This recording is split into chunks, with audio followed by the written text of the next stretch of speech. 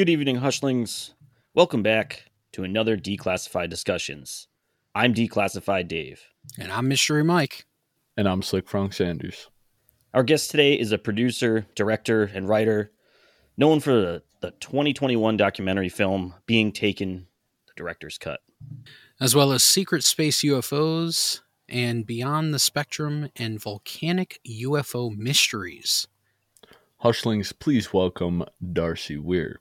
Thank you so much for being here tonight. We appreciate your time. Before we get rolling, can you let our listeners who may not have heard of you, just give them the gist of what you're about, what you do, what you've been up to? Sure. Thanks for having me on. I've been creating a series of documentaries for Uncorked Entertainment and 1091 Films. I started producing documentaries pretty much in 2009. And I cover things like the stuff you cover on the show, cryptids. I did two documentaries on Bigfoot or Sasquatch. And I've done multiple documentaries on UFO related phenomenon. And I finished one called the Bitcoin Field Guide, which covers sort of like cryptocurrency and all these different chapters of the crypto world, so to speak. Just like a crash course so people can understand if they haven't really looked into it before. And this film you guys probably saw, Secret Space UFOs Apollo 1 to 11, is part of a series. And I have a new one, Secret Space UFOs Fast Walkers, coming out on May the 2nd. And yeah, basically, as a filmmaker, I just try to look at these rabbit holes that you can go down. And in ufology, there's multiple rabbit holes. You know, it's like this multi-layered onion, and there's different stories that come out of every layer of this conspiracy.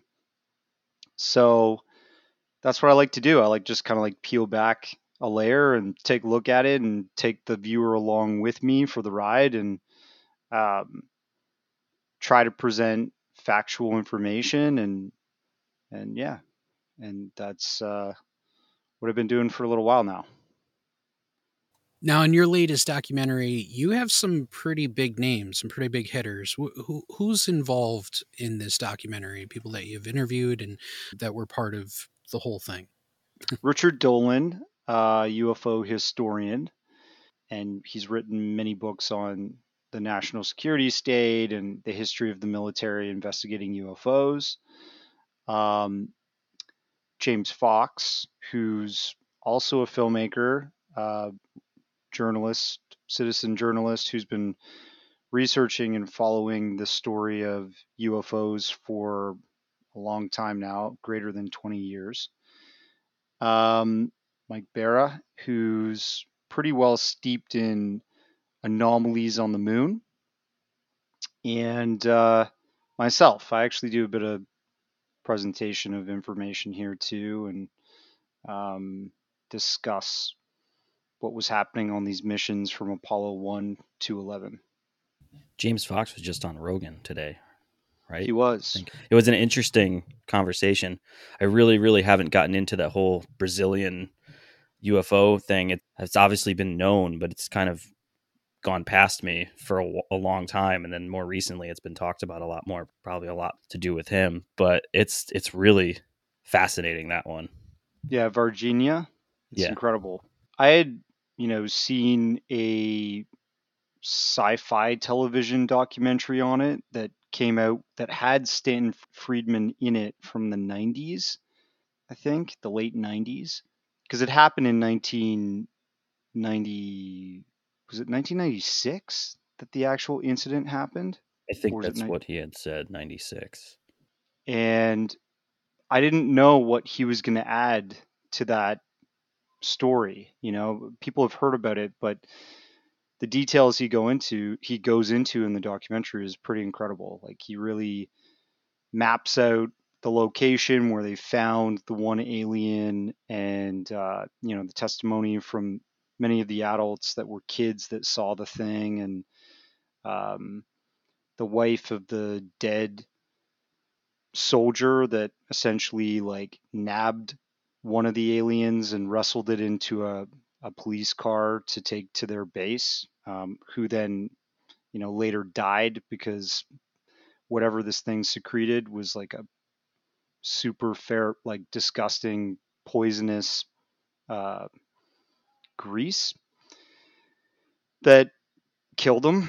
And actually, it's a pretty cool documentary because so much more information is coming out after it's been released. Like they didn't have the interviews or the documentation at the time that the film was published last October, but now they have two medical reports from two different doctors that examined the bodies or examined the body of the guy who died from this like mysterious illness that basically shut down his immune system because he touched this thing. So yeah, more and more is coming out. Apparently, there might be a video of one of the aliens circulating in Brazil, but they don't have it yet. That's pretty wild stuff. There was also this kind of clarifying moment where he's talking about this in this Rogan interview, where he starts talking about a conversation that he had with Christopher Mellon. And Chris was saying that they had 4K, pretty much like 4K video of Imagery crafts. from satellites. Yeah. And actually, kind of coincides with this documentary that's coming out on May 2nd called Fast Walkers. The whole point of this documentary is covering like everything from 1973 to now in terms of like space UFO anomalies. So all the STS missions that were used to build the ISS, and all this stuff that's happening with Arrow, and it's a pretty current documentary. It's covering everything like up until this year. And one of the things we go over is like how Christopher Mellon has been talking about trying to unify these detection systems around the world to observe these UAP in a more accurate and organized, data-driven way. So, we have listening systems in the oceans, and we also have uh, dishes on the planet that face out into space, and then of course satellites, right? Tons of satellites, and um, satellites that look at the sun all day, like the stereo AB satellites. And the DSP system is what we cover in this documentary. The DSP was the Defense Satellite Program, and they started launching those satellites in the 1960s, right through to like the 90s, pretty much. And um, they had infrared detection systems. They had optical baffle that could take pictures and track things. This guy named Ron Regehr, who's a pretty well-known ufologist from back in the day, he worked on the DSP tracking system, and he ended up getting a whole bunch of documentation out of that program, which wasn't classified because he had the access to get it. And he basically had this report that was like over a range of years that showed all of the fast walkers, and fast walkers to NORAD, to the Air Force, are actually a code name for deep space UFOs that enter the atmosphere of Earth and sometimes just hover around Earth and then take off. And so, some of those readings, which is really interesting, also coincide with mass witness events that happened on Earth, meaning this object came from space, went to Earth, and then a whole bunch of people on Earth on that same day saw something. So, Yeah, Christopher Mellon's paper that he wrote, kind of petitioning and saying that the government should unify these communication systems in space, on Earth, and in the oceans to track UAP is important, so we can understand what these are, where they're from. And then, interestingly enough, too, Bill Nelson, who's the NASA head administrator, he's obviously made some comments recently and he's very interested in UFOs, right? But he did this interview with Axios News, and Axios were saying, what's going to happen with this UAP research group that NASA has set up. And he was saying that this June, they're going to have a report that will go public. And he said that NASA believes that we should unify our detection systems. So it kind of repeats what Christopher Mellon said back in, let's say, 2021. And now the NASA head administrator is saying we should also use our satellites and stuff. And then you have, Joe Rogan's show and James Fox reading that letter saying that they basically have tons of satellite data. So my documentary that's coming out shows that we have a history of satellite data dating back to, say, the 70s, tracking UFOs. Imagine what they have now. They have probably a treasure trove of anomalous objects that they just kind of filter out and put to the side because maybe they're not a danger to us. Maybe they don't care that much and they just want to focus on Russia, China, and foreign adversaries that they're trying to track.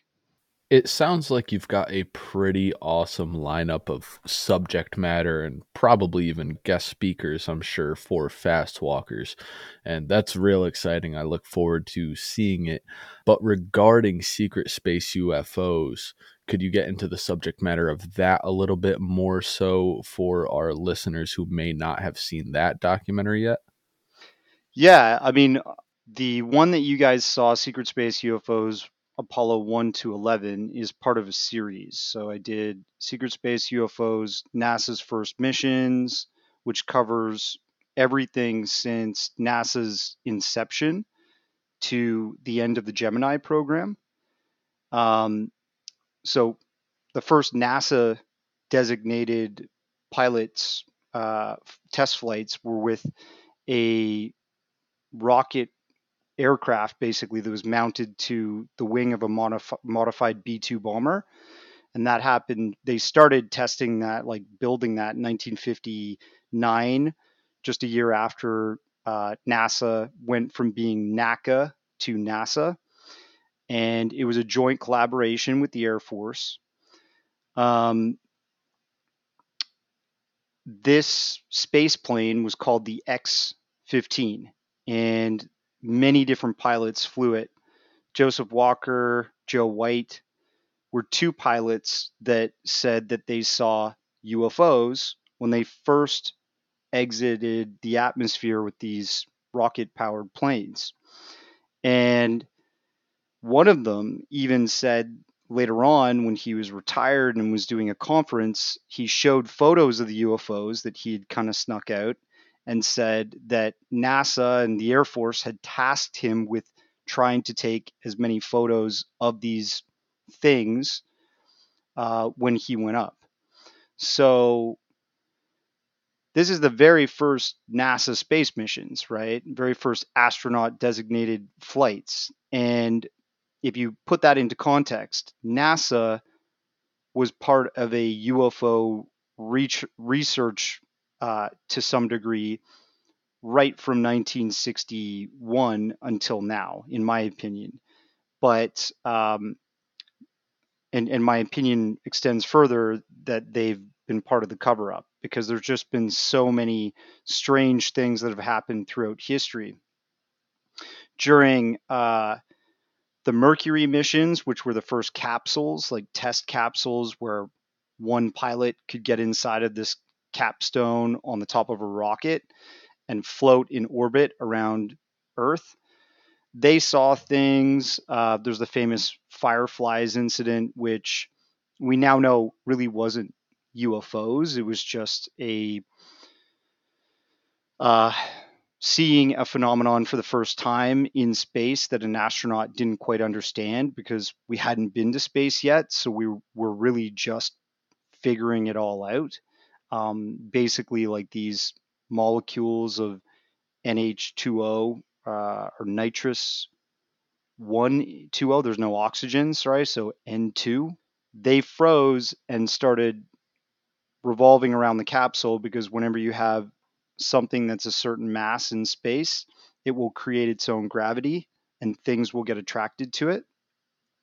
So every time those things revolved, these little pieces of ice basically revolved by his capsule window, the sun would illuminate them and they would light up like fireflies. And he thought that they were like these alive space critters or something like that.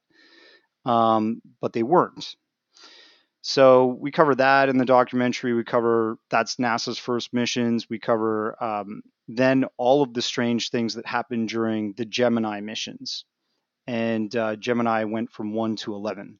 It's a bit of a blast from the past, but I just wanted to build a chronology of strange things happening in space. And I kind of mix that with a little bit of,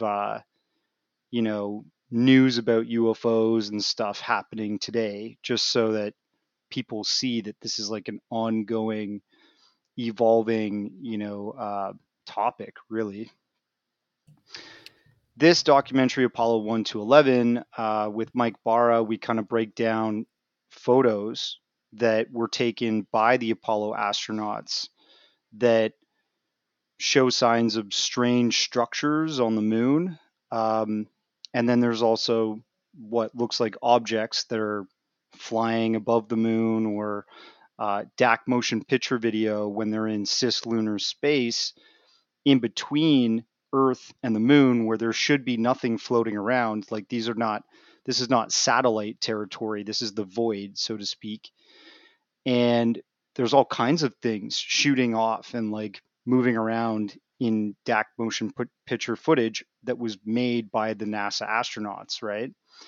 So yeah, just showing what the astronauts were talking about when they saw these things. You can hear Eugene Cernan, who was an astronaut on many of the missions. He was actually the last man to go on the moon with Apollo 17. He had this recollection of seeing something that looked like the S4B, which is a stage of the rocket that's supposed to, just propel off into space when they get out and escape the atmosphere. But he's curious. He thinks it's the S4B, but what is it? And it's on the way when he's on the way going to the moon during Apollo 10. We hear this very same confusion and question come from Neil Armstrong and his team during Apollo 11. And James Fox, at the end of this documentary, really kind of drives it home that Buzz Aldrin probably has been part of the UFO cover-up for a long time. Supposedly, James Fox became really close with Buzz Aldrin's best sibling, like closest sibling, his sister, Faye Ann Potter. And through speaking with her and becoming close with her over the years, he found that he might have an opportunity to talk to Buzz Aldrin about these UFO experiences that he had, both on Earth and in space.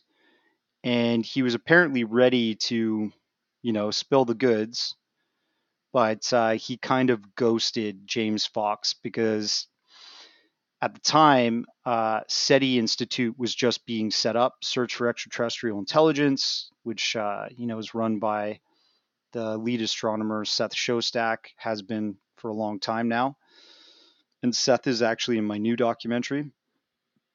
And I can't remember his name. Paul Allen was an investor. He invested in SETI, and he got labeled a UFO quack. So that turned off Buzz Aldrin, and he didn't want to jeopardize some kind of civilian liquid rocket space adventure program he wanted to create with $500 million of, VC funding or something back then. So he bailed on James, and I'm trying right now to actually get in touch with him to see if he'll come clean on that. That is Buzz Aldrin. I've got his number and stuff, but that's just the way it goes. It seems in like ufology, it's just smoke and mirrors a lot of the time.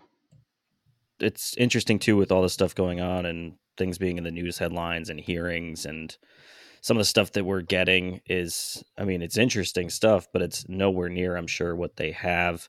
Do you think that there's all this hesitation, obviously, because if the military has some type of technology that's not from planet Earth? Do you think that hesitation is because of the fact that this might not be China or Russia or some other earthbound adversary that we have? And what are your opinions on what these are? Because there's so many variations of UFO and experiences that people have. Yeah, I mean, there's incidents that have happened in the past that could have been very well our own experimental craft, right? For example, Westall 66 I covered pretty well in a documentary in this series called In the Beginning, like Secret Space UFOs in the Beginning. I interviewed Shane Ryan in Australia when I was living there for 2 years. And it was maybe one or two saucer-shaped craft. But the thing that's really interesting about UFOs is that the sightings and the shape of them has evolved over time, right? Like we used to, back in the 1960s, 50s, and such, you saw saucer-shaped craft, right? That could very well have been just what the military was building at the time, a saucer-shaped vessel. Nowadays, people are arguing over whether the Tic Tac was our own, you know, uh, black budget secret spacecraft, right? I don't know. But then you also have these flying triangles. And there's a guy named Edgar Rothschild Fouché who came out in the 90s and said, I worked at Area 51 on the TR-3B, which is a anti-gravitic spacecraft. It was meant to be a equipment and personnel carrier to space. And it ran on this anti-gravity sort of machine. It would, I think, reduce the weight of something up to 98%. So it was almost weightless. And the engine was called like a MFD, a magnetic field disruptor. I don't know if that's real, but we see all these triangular craft in different types of UFO footage from around the world in FLIR and stuff like that. And people capture this floating over neighborhoods silently, so it has to be using some other propulsion system. Or the question is, are some of these craft non-terrestrial? And you hear about the moment of contact story, the Virginia incident, and you're like, yeah, those were non-terrestrial occupants. Stanton Friedman hypothesized that maybe those were aliens that weren't like intelligent occupants. They were more like cargo. Because if you listen to what happened where the craft had crashed, it had spilled and it had been leaking out all this atmosphere before it crashed and spilled acid all over the ground, which had the exact same noxious, like super strong pneumonia smell um, that repulsed everybody that smelled it. And the aliens had, or the creatures, whatever they were, had the exact same noxious smell, which, killed that one soldier. Um, so Stanton thought maybe it was a transport vessel that got damaged and crashed, and these things got out. And, because you hear about things like Greys that wear these like whole body suits that are like, I don't know, like a super high tech onesie, and their morphology is a little bit different. These things were like black and they had like fins in their heads and red eyes and stuff. A gray is gray and has black eyes, big, like huge heads. Um, so I don't know. We could be dealing with something from off world when you factor in many different cases that have happened and people have had testimony for. But I think the government probably has that information, possibly even has bodies. Actually, I was just remembering when you mentioned this MFD that Bob Lazar actually mentioned something similar when he would talk about spacecraft that he would work on, some sort of magnetic field generator or something that was in the center of these crafts. What are your thoughts on Bob Lazar and his claims over the years? The only thing that I'm skeptical about Bob Lazar is the fact that he admitted that he was working at a brothel. He was working for a lady. I don't know if he was dating her or something on the side. I have no idea, but somehow he says in that Jeremy Corbell film that he was working for a lady that was running a brothel, and something went wrong there. Um, so my logic leads me to believe if you want to get the heat off yourself, and most brothels are run by mafia, right? If you want to get out of danger pretty quick, you could put a large, like, you could do a huge statement to the news that will have your face out there. The police will identify you. Everybody's going to know who you are. And that's kind of what he did subsequently after this brothel bad business thing happened. So was the story made up to get this mafioso attention off of him so they couldn't just whack him and, move on?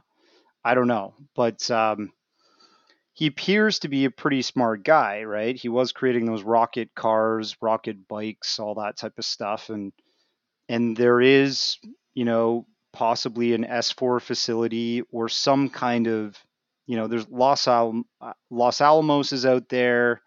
There could be a secret base out there that they were ferrying scientists back and forth trying to crack the propulsion system on this exotic craft that's not from Earth. So I'd like to believe it, but when I heard that there was that sort of preceding situation, that altercation that he was in, it just set off alarm bells in my head, and I was like, okay, was there a reason for him to make this up? But I don't know. What do you think the most credible UFO encounter is, in your opinion? I actually think maybe Virginia, just because, they were captured creatures, right? And apparently the United States were the guys that came in and took everything off. They flew it out of Brazil because the Brazilians were just like, que cosa? Like they didn't even know what the hell they were dealing with, right? And at this time in the 90s, if you think about all the crash retrievals that the United States supposedly had taken part in at this point, they probably, did Brazil a favor by getting those bodies and getting the remnants of that craft out of there. But I guess we will only know when more information comes out. I think that's one of the best like alien stories. Roswell was an alien crash story too, and there was hundreds of witnesses, and it's like supposed to be for most skeptics the hierophany for a UFO religion, right? It was like the first incident that started off this like chain of other incidents that would create this like UFO gospel. But to me, it's just the first time we realize that our reality is being carefully catered to us by the military and the media, right? Which is slightly owned by the military. If you think about Richard Dolan has this saying, and I'm probably butchering it, but he's like, the CIA or the intelligence agencies bake the bread, they serve it to the media, the media then sells that to the public and we eat it up. So it's kind of like, I think it is like that because, New York Times and all these popular mainstream media agencies have been trying to walk back some stuff since 2017. If you think about, the fact that Christopher Mellon was responsible for those leaks, the stuff that Lou Elizondo and him got out of the Pentagon, gave to TTSA, and then that made its way to New York Times and stuff. New York Times has been publishing articles that are very like UFO, anti-UFO, not UFO pro, since 2017 when this all kind of blew up. And that's because they're not being handed information by people like Christopher Mellon and Luis Elizondo anymore, right? I feel like it's with the formation of Arrow and it was the UAP task force, and it's like this shell game now. They keep kind of, and it always has been. I mean, it was UFO, then it's UAP, but we know there was code names like fast walkers and quick swimmers, for example, are the Navy's version of fast walkers in the ocean, right? There, all these different defense and intelligence agencies have classifications and information about UAP, UFOs since the beginning of this phenomenon in modern times, so to speak. Not like paleo sightings and stuff, but like since post World Roswell. And I feel like we live in the information age. People are so empowered. We can communicate so quickly and efficiently and be armed with accurate information.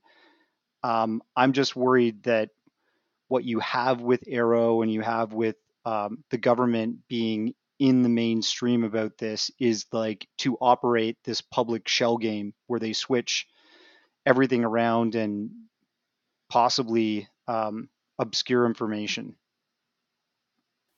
I just want to jump back to the moon structures. I know we're kind of far off from that, but watching your film, you pointed out some possible shapes and different things that might exist on the moon.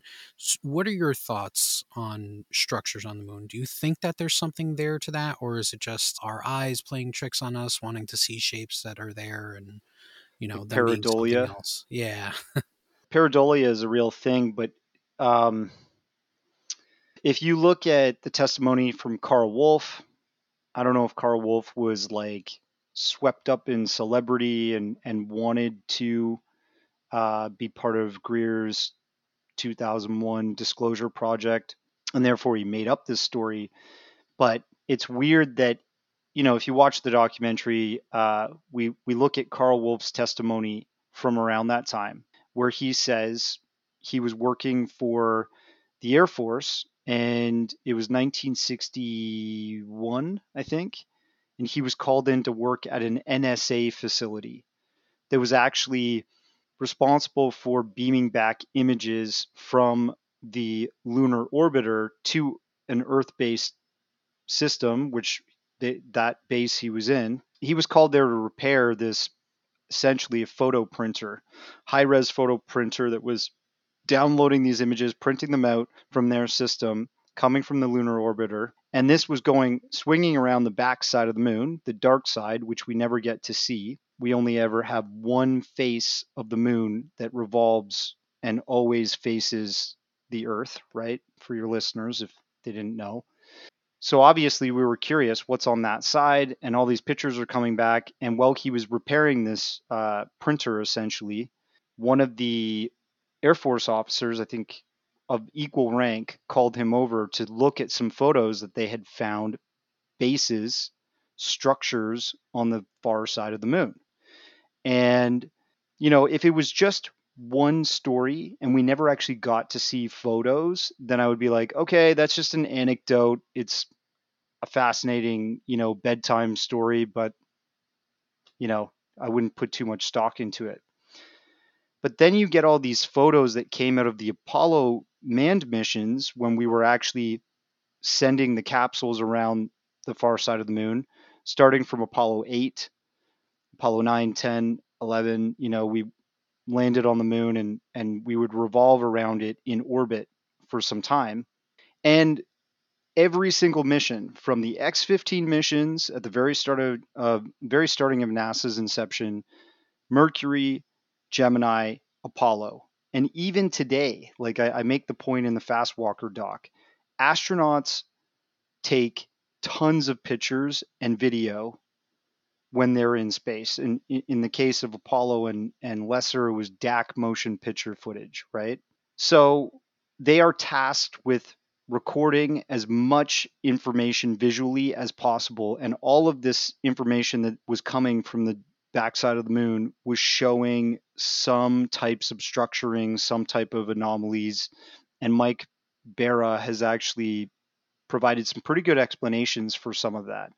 I do think that there's stuff there. And one of the things we look at are the DSEA transcripts, which are kind of like the black box flight recorder conversations. These things were early telemetry and recording repositories for the capsule missions. And that same technology we use on our passenger aircrafts today when we're flying around countries or continents.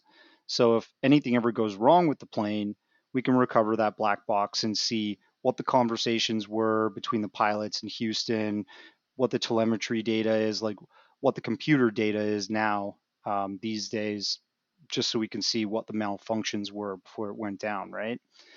And those transcripts were, first of all, classified for 12 years before they reached the public. So why, if people really believe that NASA is strictly a civilian research agency and they don't have any other authority than just to provide us scientific information, you're wrong. They actually follow the exact same classification rules as the Air Force, the Navy, and intelligence agencies. They're just a scientific instrument for the United States government and all of their intelligence and defense agencies. So those transcripts were classified, and in them you can hear or you can read the astronauts talking about triangular pyramid-shaped mound structures down on the moon, lights. Lights shouldn't be emanating from craters or anything like that. Smoke and like colored brown hills and stuff like that. And the moon is supposed to be colorless, right? It's supposed to be just one giant gray mass. But Mike Barra has this belief that there is possibly crystalline glass structures from either an ancient civilization or an extraterrestrial civilization that are remnants sitting on the moon. And he explains this theory that if you have glass and sunlight shines through it, it creates a prismatic effect. You know, like the Pink Floyd album cover, it has that pyramid, light shoots through it. The prism separates light into three color. I think it's six colors, right? And you see that rainbow. Well, astronauts witnessed that when they were looking at the lunar surface, taking photos, and were commenting on that. We didn't get to see any of that in the photos, probably because NASA has an active filtration of that data or possibly censorship program from the public. But when you look at the transcripts, you actually hear astronauts talking about stuff like that. And I find that really interesting. You mentioned that those structures being possibly ancient. Do you think that they could be an active presence? And on top of that, do you think that there is a secret space program within the government that's actually even active or has never stopped being active since we last went to the moon, from what we know of? Well, we know for sure that we had the Manned Orbital Laboratory, which was a classified, modified Gemini capsule mission, but also a station, a large cylindrical station that Air Force personnel would revolve around the Earth and then come back down. All of that, I think it happened from 1963 to 1969, if I'm correct. That is all classified. So it served two purposes. It was possibly some espionage and also just experimenting with the effects of space for military purposes, right? Then we have Skylab 3, which was a manned space station, very similar to ISS before the ISS. Like this was a smaller space station, but it had multiple floors and eating quarters, all kinds of different applications. And they would observe the planet from there and they would carry out experiments. We know that there's been classified missions that happened in space with conventional technology. Have we been building sort of ARVs, alien reproduction vehicles? I don't know.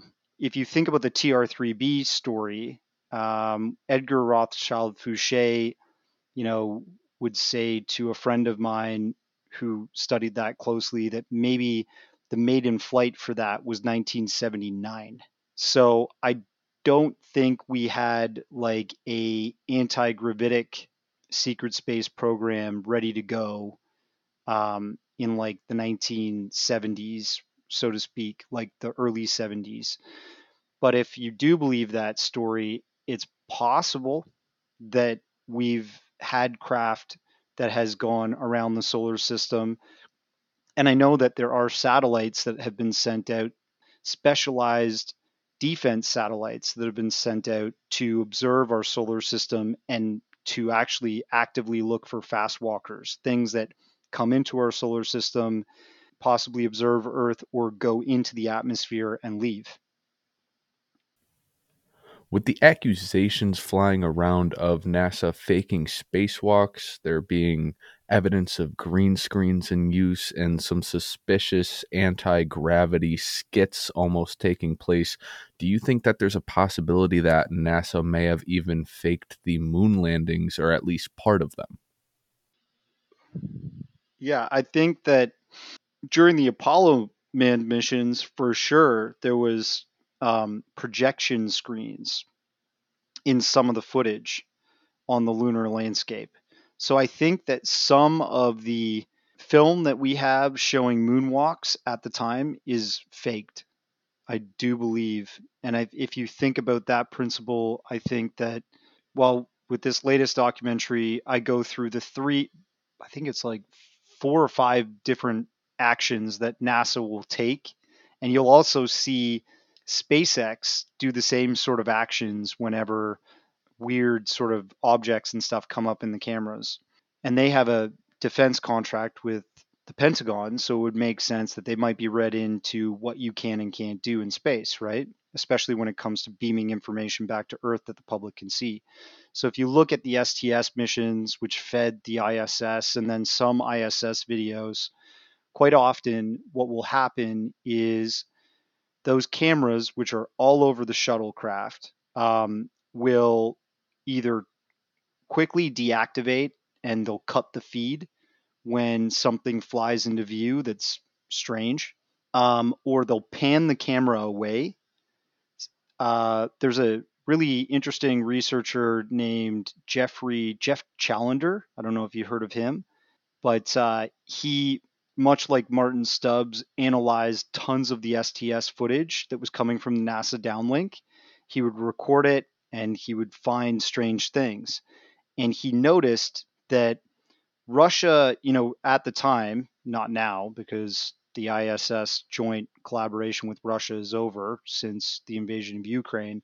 Russia, a technician had been communicating with a NASA technician as they were trying to rendezvous the Soyuz space capsule with the ISS. I can't remember which mission this was, but Jeffrey Challenger has this recording, which you can hear, where the Russian engineer says from their space program, "Oh, that 20-second video feed delay. That's why we're having problems aligning," because they were looking in Russia at a 20-second delayed video coming from NASA. So they didn't know they were 20 seconds off from where the craft was. So why would you need a 20-second delay unless you were going to cut the feed or do something to the video? The other thing that Jeffrey Challenger found out was that they incorporated digital noise into the video that was beaming back to Earth just to obscure the images by default. And if you think about it, it only takes 1 watt of power to send voice from Earth to a satellite dish and then back to Earth to complete calls and stuff like that, right? Video is like also, 1 watt or less. And we had satellite TV during the STS missions that was pristine. Why are these NASA space missions coming through with all this like cloudy noise over the videos unless they literally are obscuring the image by putting a digital filter over top? So if anything comes into view, they, can just debunk it and say it's space ice or debris or whatever. So yeah, that's I definitely think that NASA knows more. I don't know if what we recorded on a lot of those missions were our experimental craft or craft from somewhere else. I don't know, but I do know Johnny Blaha famously on his STS, was it STS? I want to say STS like 60 something. He was recorded saying, "We now have the alien spacecraft under observance." And then Catherine Coleman, who was on her STS mission much after this, I think it was like, I don't know, STS 70 something. She was recorded saying, "We have an unidentified flying object." And then her communication like changed. And, if you look at the original Apollo missions, they had 2 communication channels, which if Jim Oberg, who worked for NASA, he loves to troll me on YouTube. You'll see like every single video I do, he'll jump in the comments and say, "What are you talking about? This conspiracy," and stuff like that. He denies that the Apollo missions had 2 communication channels that the astronauts were allowed to use: an encrypted channel that didn't go to the public, and then the public facing radio channel. If you read Last Man, which is Eugene Cernan's book on his missions as a astronaut and the last Apollo 17 mission to the lunar surface, before he took off, Black September threatened to kill his family, which were a terrorist organization from the Middle East. And this was post the Munich massacre, right? So he was a little bit afraid when he left to go to the moon, maybe his family was going to be attacked in some way. So there's a passage in his book where he says, I switched to the medical encrypted channel, which was a life signs, the Houston could check your heart rate and see all your oxygen and all this stuff, to see if the astronauts were healthy. They could also communicate on that line. And he had a conversation with Deke Slayton, who was a Gemini astronaut, that was in ground control, helping, communicate with the astronauts that are up there. And they had a long conversation about what was going on. And he checked in on his family to see if they were fine. Deke Slayton said they were fine. Black September wasn't doing anything. So that's proof that even during the Apollo manned missions, they had two communication channels. They have to have the same thing for the STS missions. Just they have the technical ability. So some of these communications we had during the STS missions, where you hear astronauts say these outlandish things and then they stop, it might be because they started communicating on the public channel before they realized and switched to the encrypted channel and then carried on the conversation there, People make mistakes. Yeah. Yeah. Wild stuff, man. Darcy, we are going to wrap it up. Before we go, please let everybody know, let our listeners know where they can watch your documentaries, where they can pick up some of your different other documentaries and films. The stage is yours. Promote yourself. Cool. Yeah, you can just check out my docs on Amazon, iTunes, and a bunch of them are free on Tubi TV. Perfect. Tubi TV, boys. Thank you again, Darcy. We appreciate you, and keep doing what you're doing. I mean, you're Yeah. doing a hell of a job with these documentaries. It's great. Thank you. I appreciate it. Yeah. All right, Hushlings, we are going to wrap this one up. Thank you for coming by to another Declassified Discussions. I am Mystery Mike. I'm Declassified Dave. And I'm Sick Frank Sanders.